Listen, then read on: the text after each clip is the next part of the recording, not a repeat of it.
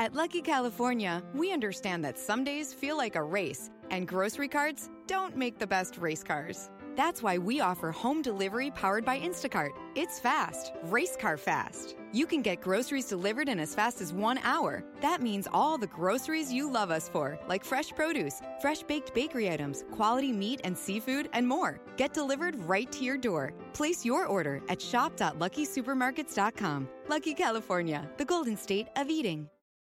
What's up, y'all? I'm Amanda Seales, and listen, I get it. We're in some serious times, so I think some of y'all forgot I'm a comic. She had them jokes. I mean, you forgot I had a whole HBO comedy special. You forgot I showed love to how black women give compliments. Okay, polka dots. And threw shade to how white women move in corporate America. Stop CCing all these unnecessary people on these goddamn emails. I get it. We've been cooped up for a long time. That's why the Amanda Seales Black Outside Again comedy tour is coming to a city near you. Go to amandaseales.com today and get your tickets so we can laugh and learn our way through this madness together. How black am I gonna have to get? Starburns Avenue, a podcast network. Whew. Welcome to Mormon and the Meth Head. Roadside assistance. Holy fuck. That was frustrating. I've been having a lot of these experiences where it's like, it's a test. It's a test from the universe to see if I can keep my shit together. And I was already feeling anxious. We pulled up here to interview Paul Gilmartin. We're at Paul Gilmartin's home. And then I went to turn my car around, and I was already like sitting in the car waiting for Aaron to arrive, and was like, "We're just gonna calm down. Wow, It's not gonna ruin the day." No, not like I was stuck out there waiting for you. I mean, while I was waiting. Sorry. I was like, "Okay, I'm gonna calm down." And then I went to turn my car around and popped my tire on a curb, and then was like, "Okay, I'm not gonna freak out. I'm fine. It's fine. I'll fix it. It'll be fine." And then I pull up into the driveway, and my tire is fucked up, like done. Right, the tire's done. I don't think that can be fixed. No. Like punctures get fixed, but that's like a tear in the side of the tire. I don't know. Yeah, so that's hundreds of dollars.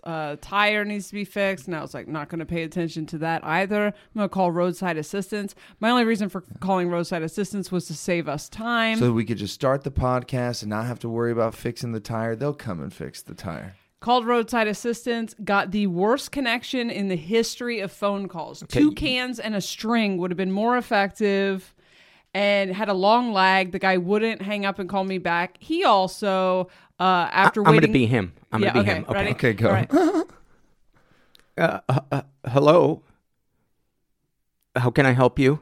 Now, I'll say hi, and Aaron, you do an impression of when it was that he would hear me say hi on that connection. Okay.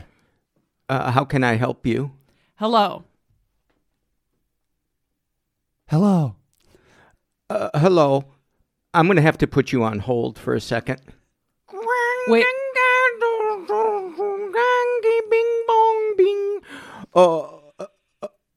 Okay, ma'am. Who are you? Jessa Reed. Jessa Reed. Can you spell that for me? JESSAREED.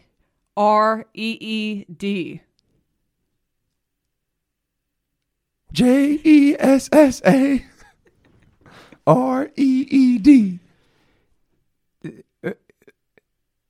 That's DREEKJEWZ.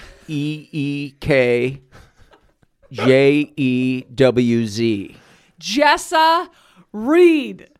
If you put a Mormon and a meth head together, this is what they sound like. Aaron Woodall and Jessa Reed are friends. Listen to them talking to Mike. Mormon and the meth head, Mormon and the meth head, Mormon and the meth head.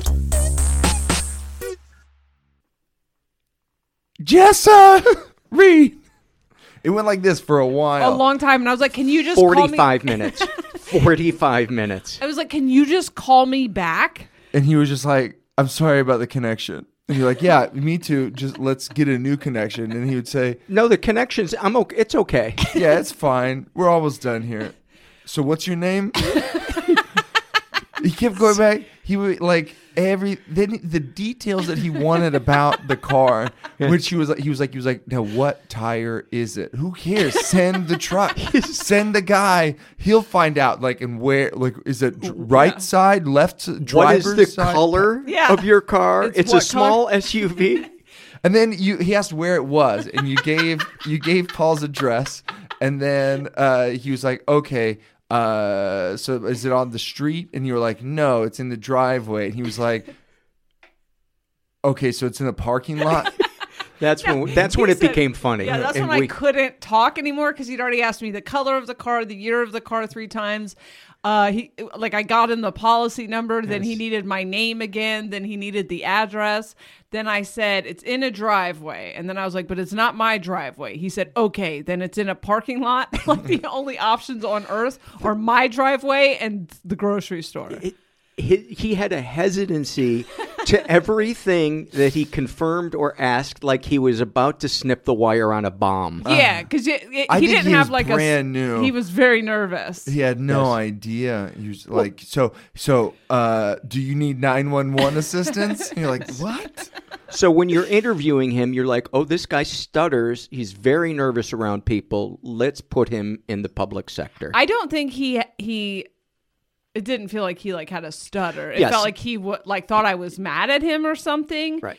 And I was holding it together, I thought, pretty good towards the end. But then at the end, he was like, okay, $78. And I was like, what? I have insurance. This is the insurance number I just called. And then he put me on hold to approve it. And he was like, and hold then on, hung up. You do have insurance? And we're like, that's all the questions have been about. The policy number that you got from me. And then he put me on hold, and then it hung up on me after being on hold for 5 minutes. And then he called me back, and I was like, fuck it. I'll just do it myself. And then he goes, sorry about the hold. And then immediately put you on hold. That was maybe my favorite moment. Do you know how hard it is, though, to do customer service while you're playing Minecraft and high?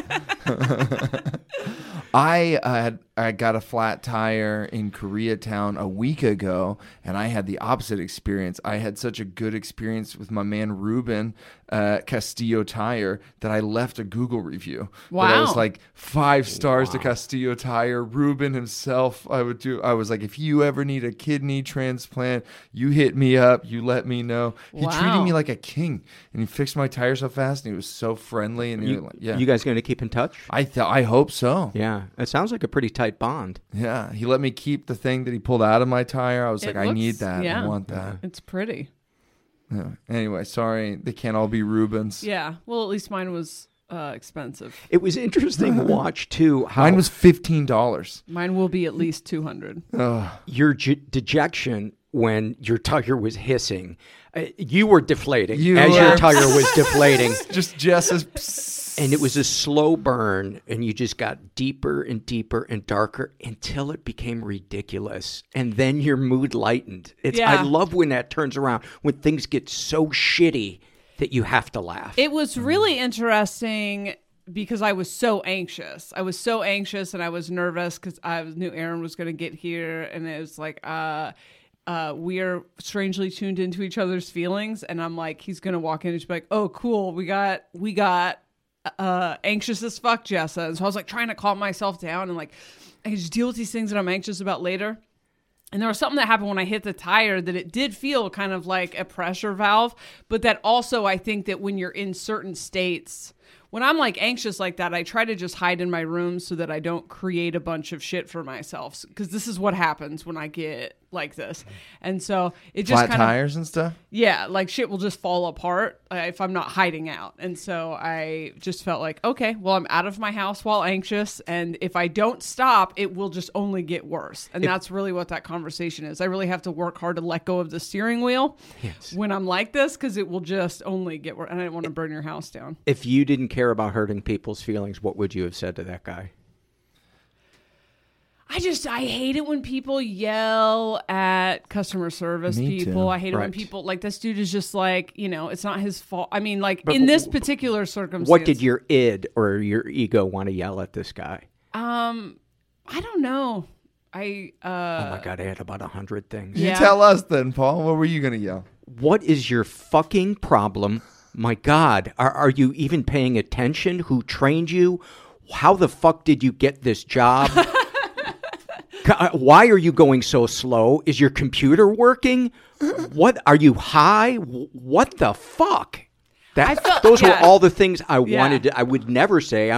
Because I know that they've usually got 100 different things going on, things that we can't see and understand. And he was certainly nice enough, just incredibly slow and incompetent. I feel like he felt very anxious to me. It all felt like extreme anxiety. He felt very new. And the connection was a huge part of the problem. Yes. And so he would have been frustrating to deal with. It was funny because right before he got on the phone, I was like, it's hard for me to move slow. I get very, I just want to do everything fast. Mm-hmm. And so anything that slows me down, I tend to rage against. And so when I have to deal with someone who talks slow or moves slow or things are like we can't consolidate them into something that's efficient, I get very frustrated, but I already know what this is right here. This is the energy where I end up hitting every single red light and every single thing stands in my way until I change my vibration. So I kind of saw it for what it was, and I don't want to ride some unsavory timeline from here on out. So I actually feel a lot better now than I did when I pulled up. Weirdly. Good. That's awesome. I'm sure I'll be frustrated. Cut to us changing the tire. Yeah. When I dress, I can't wait. Well, I already changed one tire this week, so I'm a pro at it. Do you remember the time that we changed my tire under the stars in New Mexico? Yeah, that's why I was asking about your jack situation, because I didn't want a repeat of that. We had in New Mexico in the dark. We got a flat tire the first time we ever took a road trip together, and I'm like, all right, just hop out and I know how to change a tire. We can do this. And her car's jack was like a mystery escape room.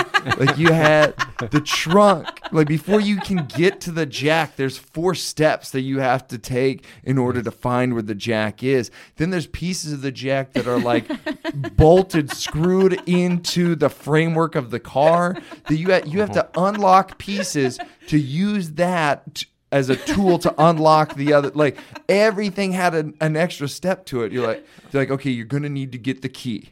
All right, the key is in a crocodile's mouth at the bottom of the river, and you're like, what? Well, this is the drive from Delaware to California, so we also had to move half of my house out of the car before we could even begin. And then it was the thing where you had to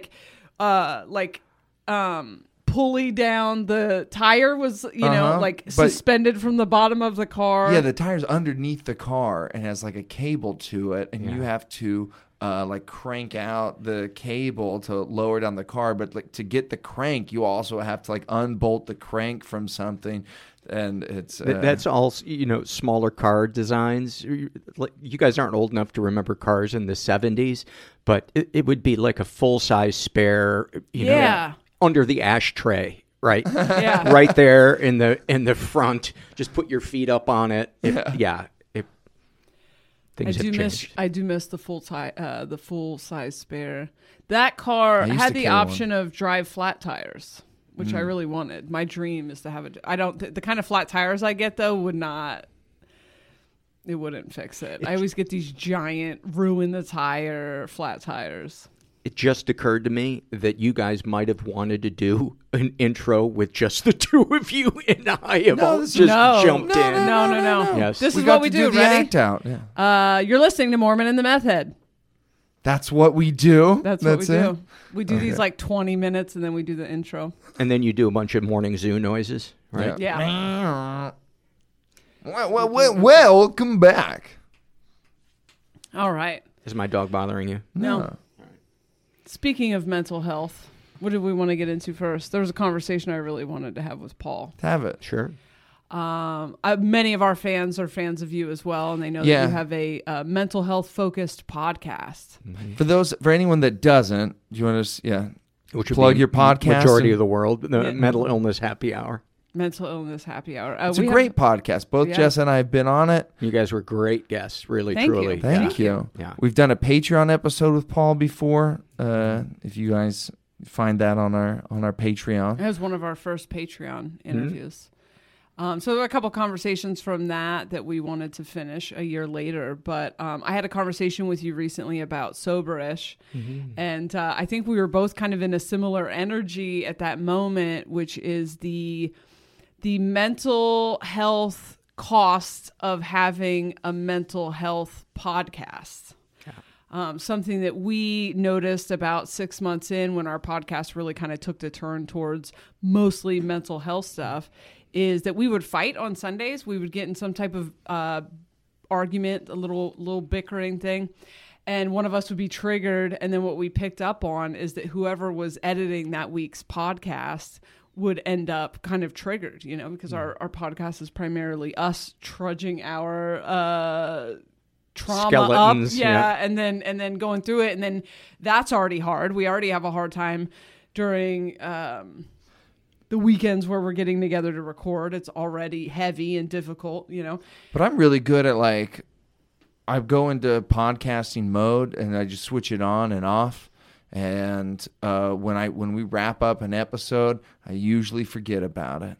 But then if I have to edit it, and I have to listen to it, painstakingly listen to it, because you have to cut things in and out. You have to hear the same words repeated over and over again, and face your self-hatred. I'm much more conscious of the fact that people are going to listen to this.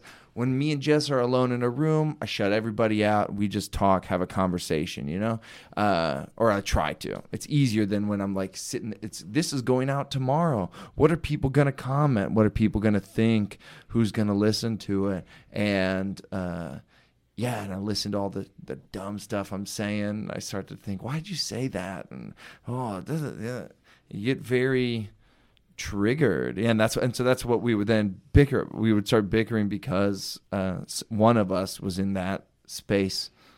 Yeah, I have a much better memory. So we recorded about this sort of thing, things that I can feel weird about.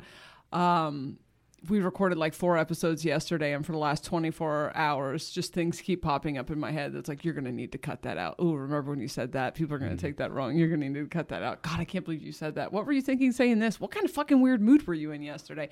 And that is my podcast process. When I do other people's podcasts, the crushing weight of how much I said on that podcast, just I carry that until the podcast drops. I'm this is going to be the one. This is going to be the one that gets me kicked out of society, or I don't know what I think is going to happen. Burn her.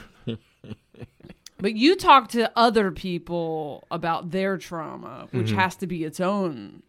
Yeah, it can be. And not every guest is in that category. Sometimes it will be a mental health professional, an author, but generally, 3/4 to 9/10 of the guests have some heavy shit that they're unloading. Generally, not for the first time, but you never know where it's going to go. A lot of times, I'll record people I've never met before, and so the producer in me, when I'm doing the podcast, is thinking, "Pick up the pace.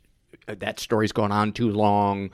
Can we do it this way?" And it's usually me over worrying about something. Yeah. But there was the first, let's see, I've been doing the podcast. It's in the 9th season. And I'd say the first 7 seasons, there really was very little feelings of, outside of perfectionism, feelings of dread of sitting down and either editing or recording people.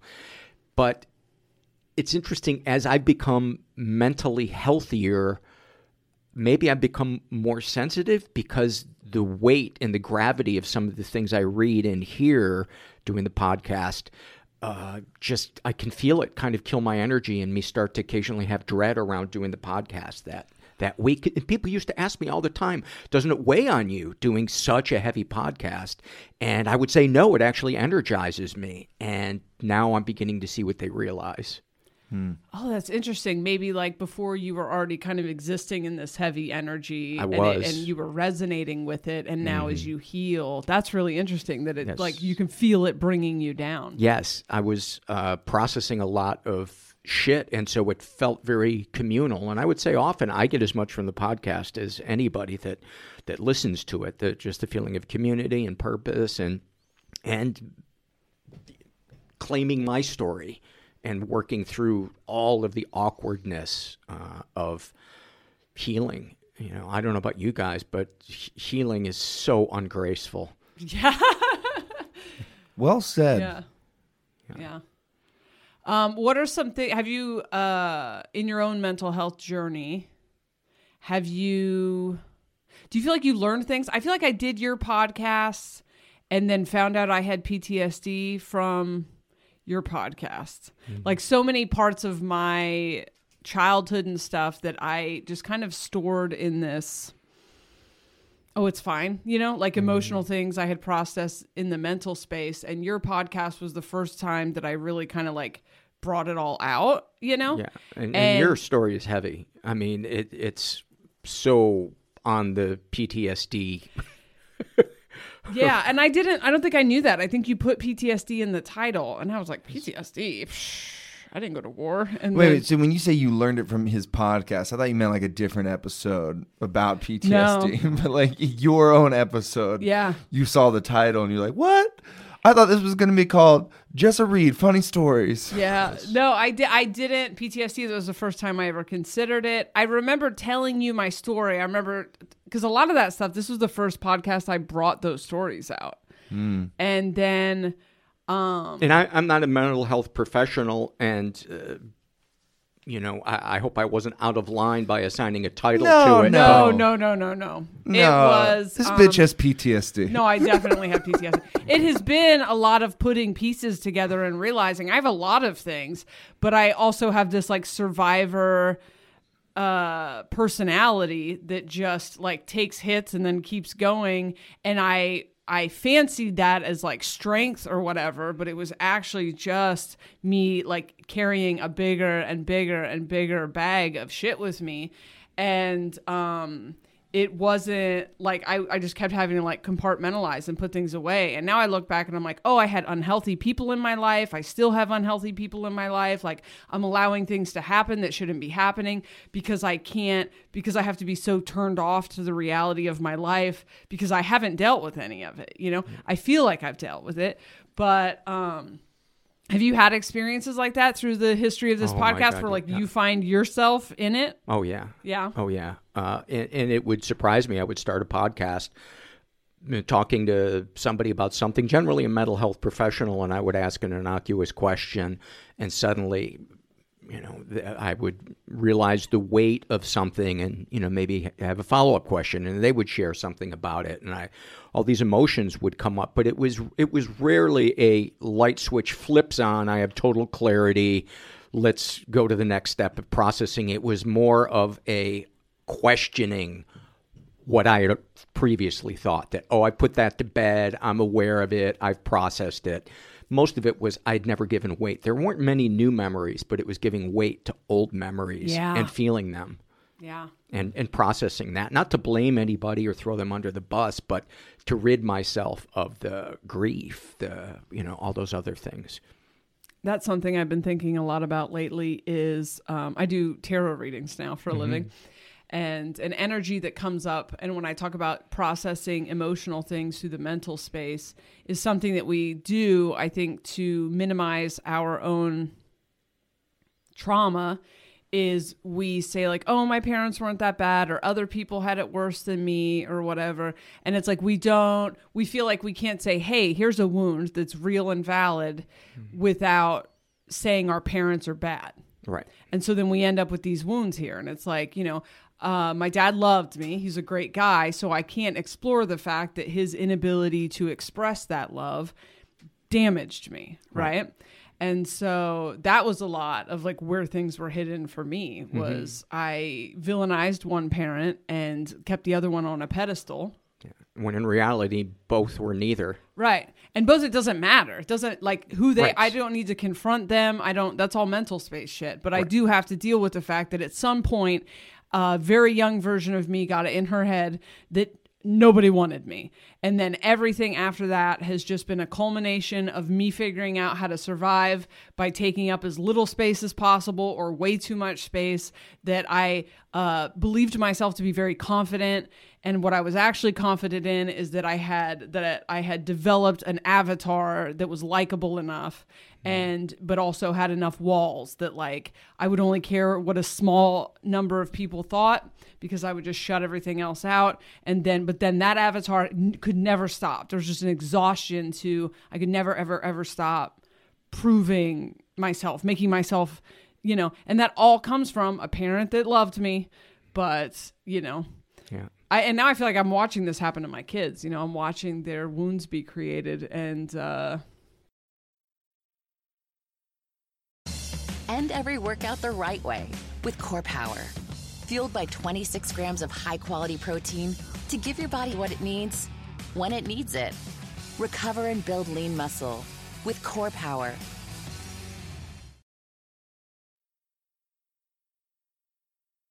Something I said in an episode once, that our whole the best thing you can do as a parent is teach your kids tools for how to get out of the maze that you are also creating for them. Oh, that's great. Yeah. I love that. Wow. I feel like I keep talking, but then I keep waiting for you guys to talk. I think you got a lot. You got a lot of energy, though. Yeah, that's all. That's all. So, Paul, what do you do about being sucked back down? Like, if the podcast episodes are recording them, are getting you down, what do you do? Really try to concentrate on the things that bring me pleasure. Playing guitar, playing hockey, woodworking. I take naps when I'm tired, because a lot of times the dread will just present itself as exhaustion. It won't be, it'll be numbness and exhaustion. And then I find myself pulling away from my girlfriend. But going through therapy as well, I find out that there are other things that are stressing me out in my life. And it's hard to know sometimes what is it. So I try to find ways to address it. I solicited the help of somebody who has been kind enough to edit a lot of the episodes. Oh, nice. And that's been really, really great. No. The ones because that would defeat the purpose. Sitting down and listening to what he has edited I might as well do it myself. Right. No, right. Yeah, that's what I'm saying. You don't have to. So there's still just the stress of feeling like this is going to be the worst episode ever, and anybody that enjoyed the show is going to leave, and I will be destitute. Right. Are you an introvert? Yes, I do. I definitely think I have social anxiety. There are instances where I can feel like I can come out of my shell around friends where there's no limit to the darkness of sense of humor. Right. That can be energizing for me. Sitting and have a conversation with somebody about stuff that's deep, where I suppose in a non-humor way, there's no lid on what can be talked about. I can find that energizing, but things below that, small talk, exhausts the fuck out of me. Parties exhaust the fuck out of me. Sometimes even being at my support group meetings, after an hour and a half, 10 minutes of chatting afterwards, I'm just like, I need to be alone. Yeah. I've been thinking a lot about introversion and the connection to social anxiety, and the thing that you said about falling asleep. Mm-hmm. I was thinking about how I'm also codependent, though, which is a little bit of a contradiction, but I was thinking about how I would sleep all the time, like how I would fall asleep during times where you would let me hold you in one space for a long period of time, like when we would be together a lot. And then I would just fall asleep. And that was interesting that you said that. I was like, was I actually tired, or does like other mental health stuff present itself as needing to go to sleep? I think the crushing weight of feeling any responsibility towards another human being, them having needs, and the fear of not being able to meet them or disappoint them, that to me, I think really fuels my dread. I have a great relationship with my girlfriend, but there are times when I am mind reading and completely missing, where the truth might be of something. Yeah. And then I put this weight on myself thinking, I'm a bad boyfriend. I'm going to disappoint her. et cetera, et cetera. And then I find myself sleeping a lot and pulling away from her. And then she senses that, and then we wind up having a conversation and reconnecting and kind of readjusting, and that deepens actually our relationship. Nice. Yeah, but it's taken a lot of work to get there. A lot of fucking work. Yeah. Not necessarily with her, just in my life. Learning how to go, okay, instead of going to play a video game or sleeping for 16 hours, what am I feeling? Who am I going to share it with? Because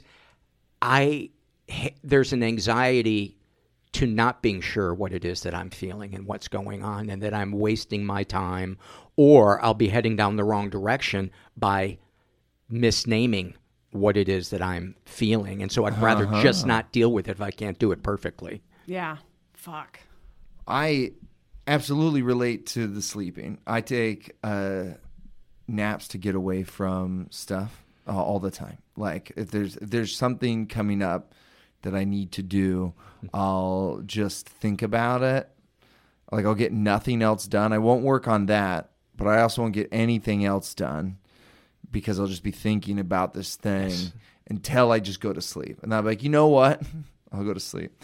Sometimes I'll take a nap, like just having a bad day, and because it feels good to start over again. Mm-hmm. Where I'm like, all right, listen, maybe the next time I wake up, it won't be as bad. You know, I can just turn this brain off for a little bit, reset, and come back, and maybe everything will be fine. And maybe it is just that I'm tired, whatever. But I'll see these phases or cycles where I don't know, I got to a point where I stopped napping, and it had been like after my divorce, I was napping just constantly. I think it started before then, but it was just like I took at least one nap every day. At least one. And some days you get two. It's amazing. It's cool. Like, wow. How great it is to be unemployed. But then, years down the road, one day it just like stopped. I just stopped. I was like, I don't feel as good taking a nap every day. Like I actually feel better staying awake, getting some stuff done, feeling like, I was productive today. Then I had a crazy phase not that long ago where I was like going to sleep early and waking up early. I was like, what? Oh, wow. I'm so jealous. Wow. So jealous. It didn't last forever, but it was there for a little while, and it did feel cool. It's different going outside while like the sun is out. Like being outside instead of staying in my apartment all the time. It got me energized in a different way.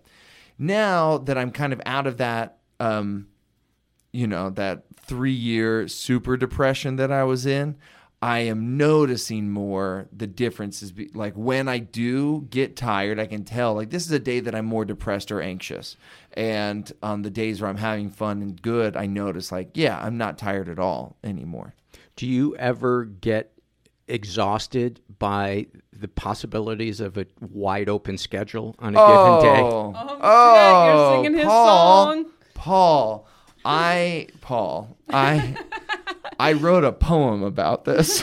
Did you? So I'm not the only one. No, I got, it's something I think about all the time. And one day I did synthetic mushrooms, and I had this epiphany, and I said it out loud over and over and over again so that I wouldn't forget it. Let's see if I haven't. This is the poem. I know it. Too much, you weirdo. Of course you do. Too much aloneness is too much canvas. I won't know what to do with it, and it stares at me, and it will stare at me. I had this vision of like my day of just like having this giant white canvas looming over top of me. And it was just like too much space that I didn't know what should I do with it? I'm going to pick the wrong color. The pressure of what should I do with this canvas was like staring at me. It's just looming over top of me. Do you think that's perfectionism? Fear of failure? What do you think it is? I'm so fine with so many things not being perfect. I don't know if I have a fear of or if I have perfectionism or anything. But I'm very bad at making decisions, especially ones that are meaningless. Like the easiest ones like should be quick, but I think about them too much. And so like I have a day to myself, let's say, and what can I do with it? I'm like, well, I could see a movie. Do I want to see a movie? I don't know. Do I want to spend that much money to go see Hustlers? You know, like, do I want to? Should I maybe just do something outside? Or, and then I'm like, I think about that. And time just passes. Mm-hmm. And suddenly I'm like, oh, well, now I feel like I'd be rushing out the door to go to that movie. So I really don't want to spend that much money and then like miss part of Hustlers. Like I don't want to miss it. So I guess I won't do that. Well, then what should I do instead? Oh, well, let's just start thinking about, I don't know, something like another movie to go, maybe, should I text some friends? And then I'm opening my phone looking at friends and I'm getting anxious thinking about like texting these people, and then more time passes and I haven't left my room yet. And I had this whole day that I thought I was excited to do anything that I wanted today. Is up to me. And when it's up to me, I'm ended up just like in my room for 9 hours. Yeah. I haven't gone out to get anything to eat because I can't decide. The anxiety seems almost contagious, or like it builds, like it snowballs. And then I'm not making any decisions. And I'm like, should I order food? I don't feel like going out, but the money that I would spend to get it here, I should just go out and get it. But I kind of want to walk somewhere, but do it like where I don't want fast food. Like, and I eat nothing. I get nothing done. I go nowhere, and I just spend all day in that space. And you lay your head down on your pillow at night and go, well, I blew it again. By the end of the day, I feel like I've come around, you know. I'll have like a very good 8 to midnight. Yeah. Like 8 to midnight, I'm like usually okay, and I go to sleep all right. Well, what's nice about that window, and that's my favorite time, is, you know, once it's dark outside, the pressure, the possibilities are so limited that I blow it less. I can't go to the bank. I can't do this. I can't do that. So are you an Earth sign? I'm Capricorn. Capricorn. Yeah, what's up? Yeah. It's me the too, analysis paralysis sign. Yeah. Mm-hmm. Yeah. What's your birth date? January 9th. Nice. 1856. Damn. I take good care of myself. Looks so good. Did I ever tell you about my experience in the Civil War? You haven't. Have you ever done past life regression, Paul? Seems like something you might do. I have not.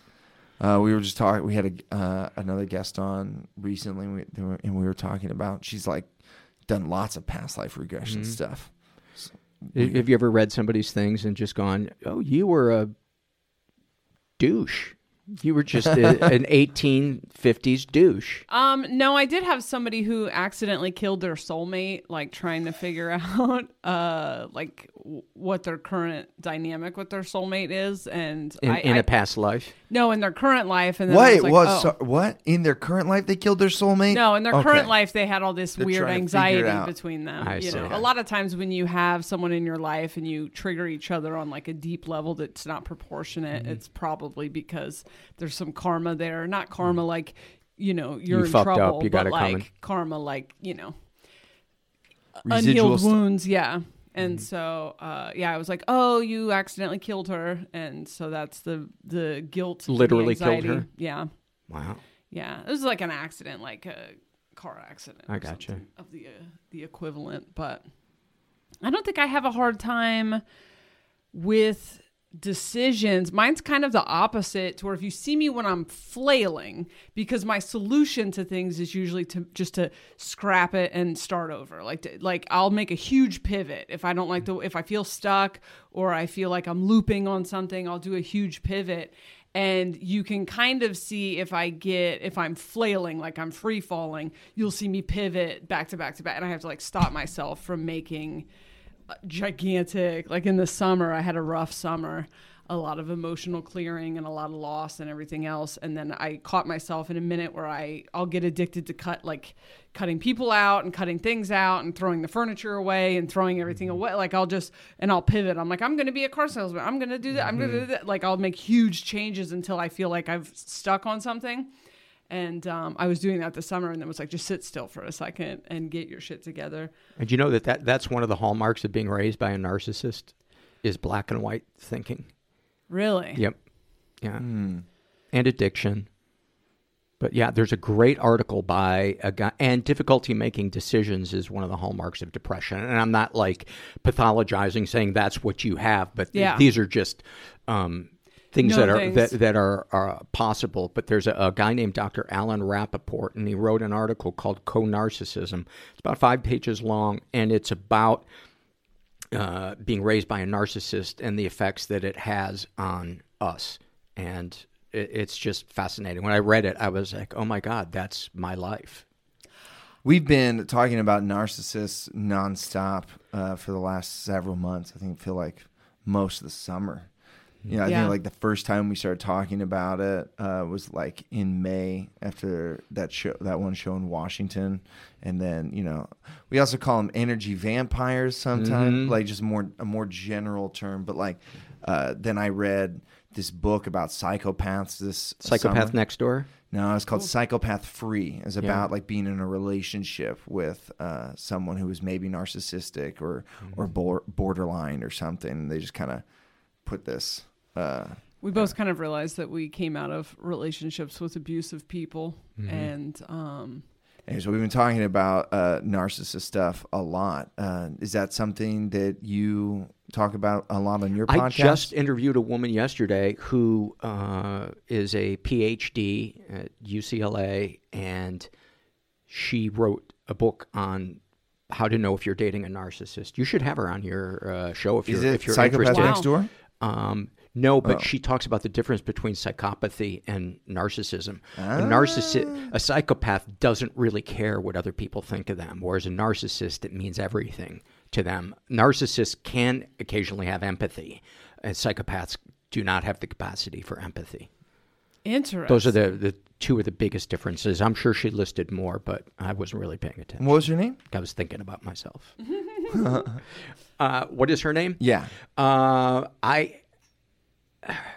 It's an Indian name, and I don't want to butcher it. Okay. All right. And I originally pronounced it wrong, and so now I just don't want to pronounce it wrong. Yeah, we'll get you. Her last name is Durvasula. Okay. Yes. I've been thinking a lot about the effect of emotionally withholding parents, not necessarily narcissists, not necessarily parents with, pathological issues, but just parents who aren't capable of showing you love and affection in the way that you need it, and how that then sets you up to be attracted to partners who are narcissists. And by narcissists, I mean catch-all of abusive like people, because there is something where I have a hard time recognizing love, like true love and affection. I'm looking for rejection. I'm looking for pain, and I don't think my mom was a narcissist, but like she didn't. I got kind of lost in the mix with my dad, I think, and then my mom just definitely, there were things that did permanent damage, like mocking me when I did show feelings, And you think that's damaging? Yeah, I think maybe a little bit. So now I have this, the second I say anything even slightly vulnerable, I clench up. And I wait and I watch for the mockery. And then I see it where it isn't, And I've learned a lot about mirroring, the importance of mirroring your children's feelings back to them, because everything you don't mirror back to them. So when a child is like crying about something and you say, that's no reason to cry, you're being dramatic or whatever. Or I'll give you something to cry about. Yeah, you are telling them that their feelings aren't real, and then that becomes their shadow. Like they put that away. And I've just thought so much about how... And they don't gain a sense of self. Right. They have no idea. They feel invisible. no idea that they have feeling. Like, I didn't know I had feelings. I really honestly believed I was this cold, detached person. And then I look at the only time I've ever felt safe in a relationship was with somebody who was awful to me. Like, I look back because it felt familiar. I didn't know he was awful. Like, I had to be far on the other side of it. And that's probably familiar. That's what yeah. It was familiar. He rejected any attempt to show feelings. Like, anytime I did show vulnerability, he responded with contempt. And that felt familiar. I can't think of a time, not one time in my childhood. Every memory of being sick was alone in a room. Yeah. And that's at both houses. If I got sick, I never got held. Nobody ever cooked me food. I got left alone in a room because you'll make your siblings sick, which I get. I have multiple kids. But like, no, I was never nurtured in ever by anybody. And is that on your Bumble profile? Yes. Looking for someone to mock me while I cry. And first anniversary is paper. Second anniversary is contempt. Yeah. I got that every year. Self-discovery is such a weird thing. Right now I feel like, who the fuck am I besides maybe a fraud? You know, because everything that I thought I knew who I was. I heard somewhere that caterpillars melt in the chrysalis and then a butterfly is formed out of the goo, which can't possibly be true. But I think it's such a perfect metaphor for this process where it's like, I'm just shattered in a million pieces right now. I don't know what this is going to be when I put all the pieces back together, but I know that I'm none of the things that I thought I was a year ago. And I think of all these things where it's like, am I tired? Was I tired? Or was being tired like my brain like, okay, you're having an emotional reaction, we're going to shut you down right now because I'm not an emotional person, and so I don't know how to be vulnerable. I don't know how to be in a loving. There was just a weird thing that used to happen whenever we would hang out with my kids, I would fall asleep. I'm at a restaurant and I'm falling asleep, and I'm not a tired person. I'm either go. And it was just a strange thing there. I'm like, why do I fall asleep every time something seems happy and, you know, like elicits feelings of like comfort or whatever? Why am I passing out right now? What is this anxiety about? What is this feeling in my chest about? Like all of these things that like, I don't know how long I have felt all these things because I didn't associate with feelings because nobody mirrored them back to me. And so, yeah, it's been really interesting. But then it just is like never fucking ends. It's like, I found out I was codependent and I was like, cool, now I have the piece of the puzzle. And it's like, wait a second, what does that mean about my marriage? Oh, fuck, he was abusive. Okay, now I got all the pieces of the puzzle. Then I'm like, no, wait, what does this mean? So I don't think it ever ends. I heard an interview with Norman Lear. He was 93, and he said he still goes to therapy, and he still is uncovering things about himself. He's been going for 50 years. He's probably bad at it. I mean, I don't know. I hope it ends. I worry sometimes that we are addicted to the reenactment of the trauma. Like, that, you know, that I'll always find something new to work on, that there'll always be something that I'm going to feel bad and sad about. I'll find some reason to feel sad and stay in my room. That's what I'm worried about. I think if the pursuit is to find tools to cope with feelings, then you can avoid that pitfall. I think if it's just to give a label to what you're feeling and there's no follow-up as far as, well, how am I going to deal with this reality? How am I going to find the best tool to deal with social anxiety or fear of responsibility or perfectionism? If there isn't that pursuit, then I think we wind up just navel-gazing and not really growing.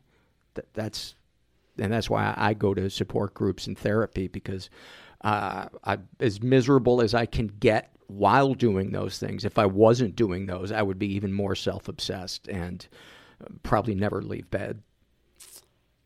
I like that. It does feel endless right now, but I can say that last summer I was laying on my floor anxious with no idea what linoleum, wood. Carpet for the So you spoil yourself. Yeah. Linoleum in the bathroom. You're a princess. Yeah. That's what we're learning. Yeah. I've made it up to the bed now when I'm anxious, but now I know why I'm anxious. I have figured out tools for getting out of it. I have figured out ways to communicate with people, to express my needs and stuff. So I think, there is growth there for sure. Would you say that? Yeah. Why'd you roll your eyes? Oh, because I was thinking about just myself. No. I think. I was kidding, by the way. I don't know. My friend rolled his eyes. My friend last night had this. He said, "This is a cool question I ask everybody." I don't think he called it cool. I'm calling it cool. But a question that I ask people after I haven't seen them for a while. He said, "Rate your last 12 months on a scale of 1 to 10." And it made me sit and go, oh. And it was cool because I really weighed out my last year, my last 12 months. And I was like, I want to tell you that it was just sucked, that it was terrible. But like also this happened, like these good things were happening in the first 6 months. And it's ended on a down note. But I guess we'd have to average it out at a 5. And he was like, hey, man, 5's not bad. 5's average. There you go. And then I thought about what would I probably have rated my previous 12 and the 12 before that. And I was like, you go back to 2016, I was probably at a 2, a 3. And, maybe I might have had like a 4 or 5, maybe a 6 or something, 2018. But I was like, okay, I'm trending upwards. That's all right. I guess that's okay. But I'm just scared that I'm not actually getting better, that I'm just moving my attention around to different things. And I'm wondering, do I need to, at what point am I just, dragging myself back down? Like the way you were talking about, what if, because we had said you've gotten to a better place, and so now the podcast feels heavier for you, right? Mm-hmm. And that's what I'm trying to reference. What if, how do I know if I am still supposed to be doing all this work, or is there a point where that is unhealthy, where it's let it go and just I don't know. Think about something else for a change. What I would say, 2 things to consider are look at the amount of peace that you feel on any given day and look at the quality of human connection in your life. Those are the 2 barometers for me for how I'm doing, because money is going to come and go. How other people act is going to come and go, but how I react to it and how I accept it, and whether or not I give up on connecting with humanity, to me, is the judge. When I start to pull away, I start to get cynical, I start to self-obsess, I want to control things, that's when I know I'm going in a backwards direction. For me, those are the things that I look at. So we do have to connect with humanity. Somebody said in one of my support groups one time, the good news is there's help. The bad news, it's us. Yeah. That's all we have. I think I'm going to have to see Ad Astra again. I know you don't want to. Is it good?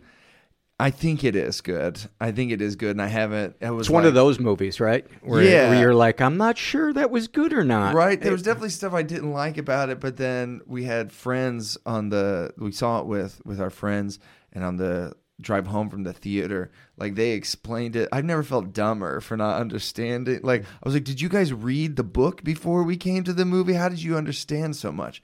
Anyway, when they he gave me his take, his interpretation on it, and I've been thinking about it ever since.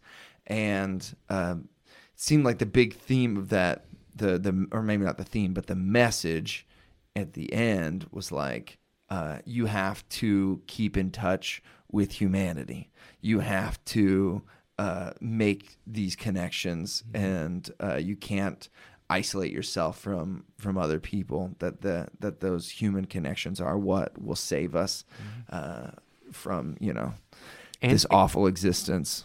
And I think you have to isolate yourself from certain people. You know what I mean? You have to let some in and you have to keep some away. That's That's what I found. Because if I just let everybody in, then I feel overwhelmed and I have no sense of boundaries. My boundaries are their boundaries.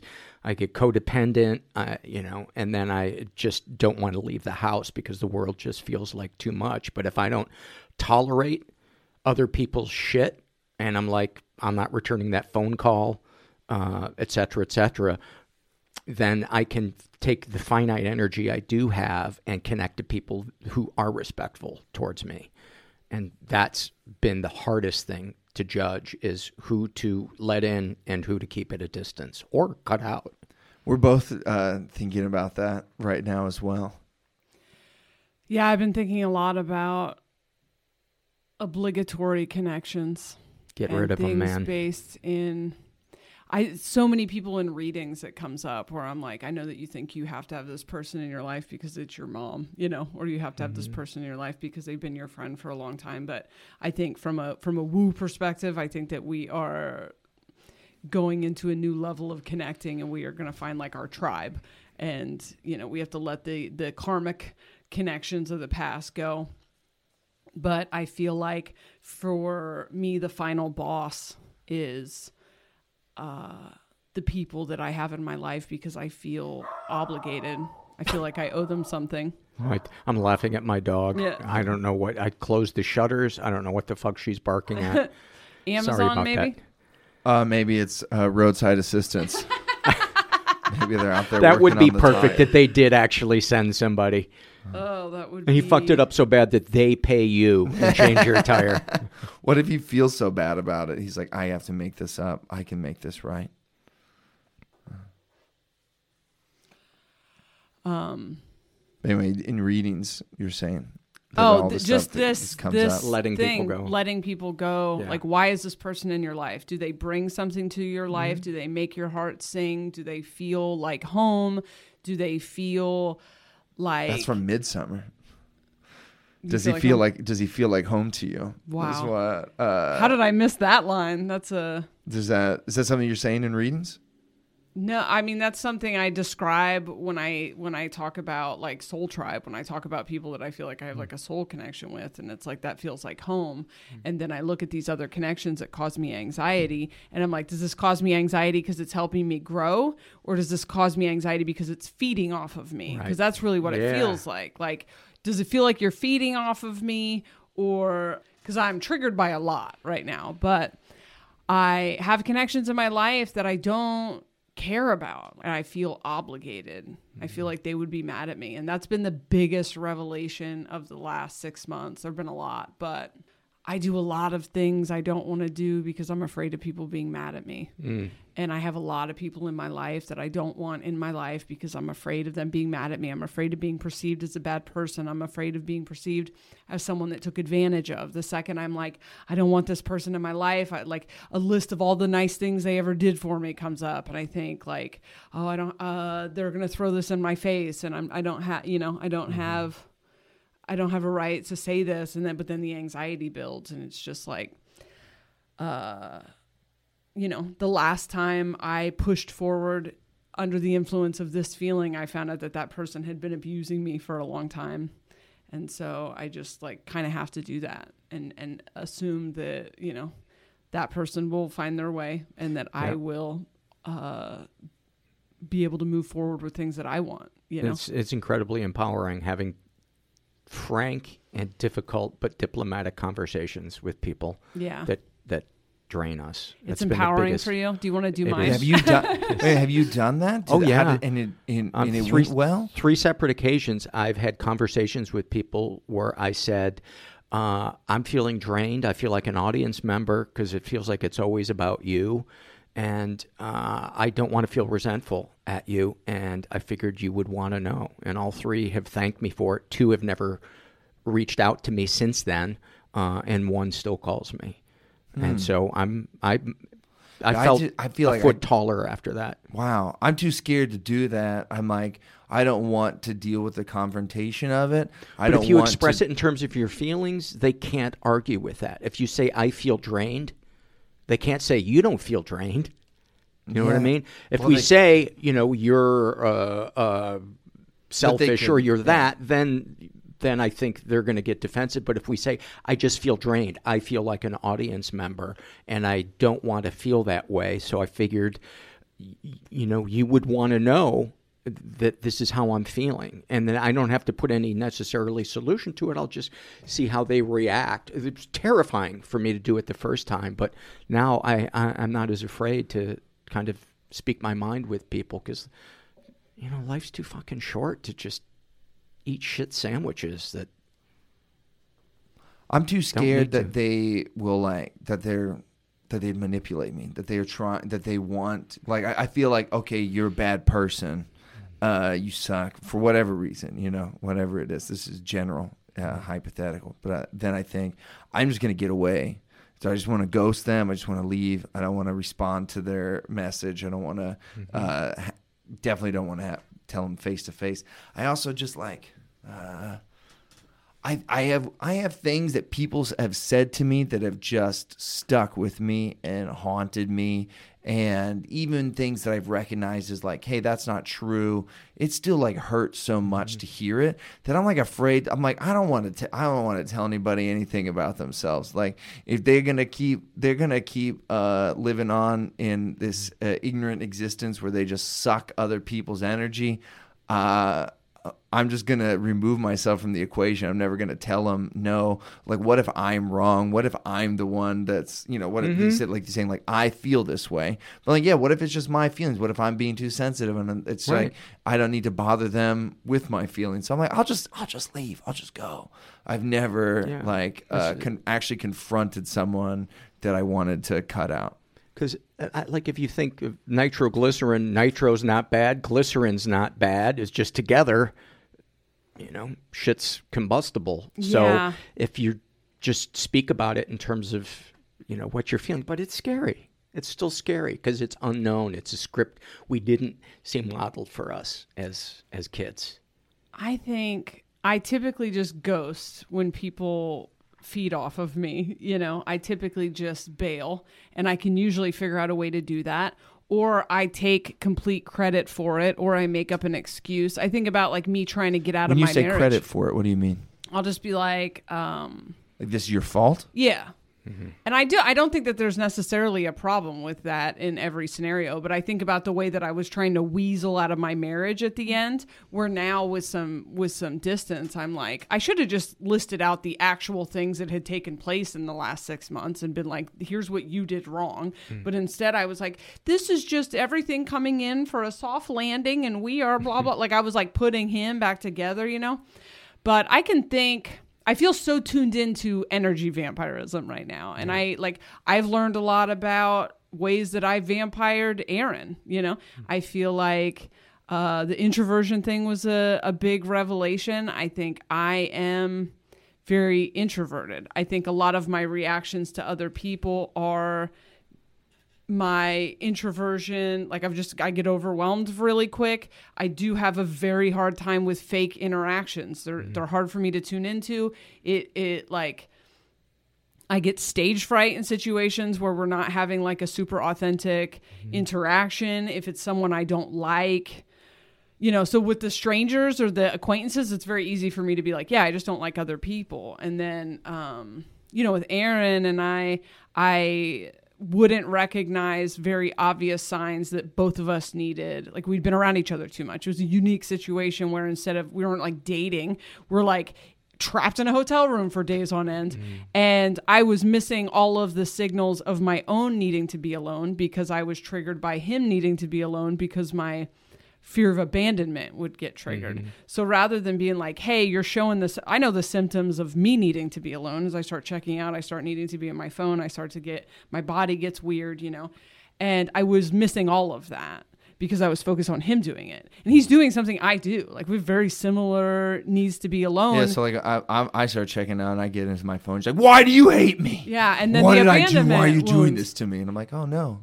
And then I would hurt both of us, but I would hurt him. I vampired his energy. I took something from him. I made him feel guilty. I made him responsible for my feelings, and I didn't like recognize any of that for what it was until we had been away from each other, and then someone else did it to me, and then all of a sudden all of these things where I was like, he wasn't abandoning me, he wasn't he was deactivating, but he was deactivating in a way that I deactivate. And then I'm like, how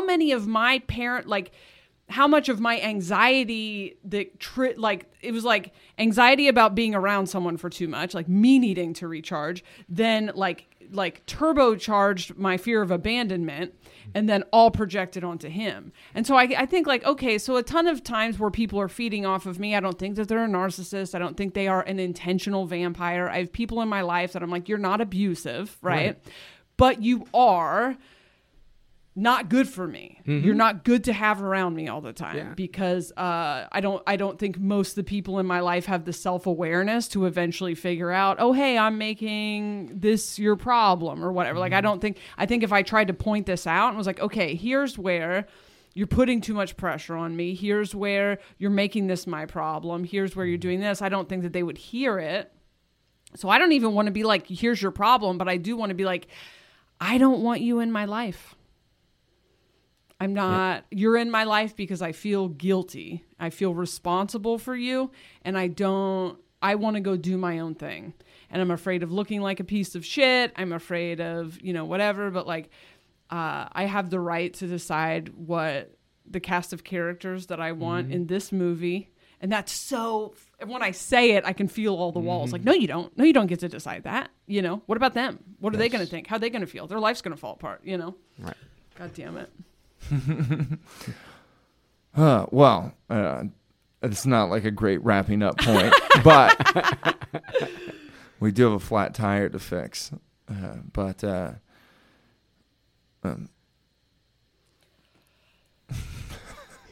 Where do people find you? Yeah, sorry. No, the Mental Illness Happy Hour, the website is mentalpod.com, and MentalPod are the social media handles, Twitter, Instagram. And there's also a Facebook page, facebook.com/mentalpod. And when you talk about support groups, is it MentalPod support groups? No, just anonymous support groups out there. Oh, okay, gotcha. 12-step based kind of things. I was talking to a different podcast host that had things built into their added through their podcast fans. So we have a forum, but I don't think there's enough consistent volume in there that. And it's not necessarily a place where you would go if you have a specific issue that you need weekly help for. Yeah, I do feel like your Facebook group's pretty poppin', though. Yeah. Yeah, I'm in that. Oh, yeah. I just see it in my feed when I get on Facebook. The graveyard. Anyway, thanks for having us at your house, hosting us here. Thanks you for coming being on our podcast. And everybody should listen to Mental Illness Happy Hour. It's great. Nice. It's fantastic. 9 seasons of the show. Yeah. So and your guys' episodes are stand out. I'm not just saying that because you guys are here. They really are. And they got good download numbers too. And, the listeners really liked them. Awesome. Yeah. Awesome. I couldn't stand them, but they're awesome. They're awesome. Anyway, thanks for being here, and you guys, thanks for listening, and we'll catch you guys next time on Mormon and the Meth Head. If you put a Mormon and a meth head together, this is what they sound like. Aaron Woodall and Jessa Reed are friends. Listen to them talking to Mike. Mormon and the meth head, Mormon and the meth head, Mormon and the meth head. Starbane's Audio, a podcast network.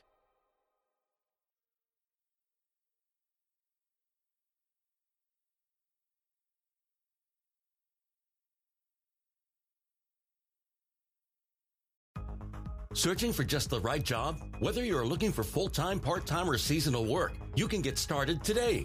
Amazon Jobs offers the whole package with great pay and flexible shifts that allow you to choose when and how much you work. Find a warehouse close to home and discover the role that works for you. To get your application started for an hourly job, go to Amazon.com/apply. That's Amazon.com/apply. Amazon is proud to be an equal opportunity employer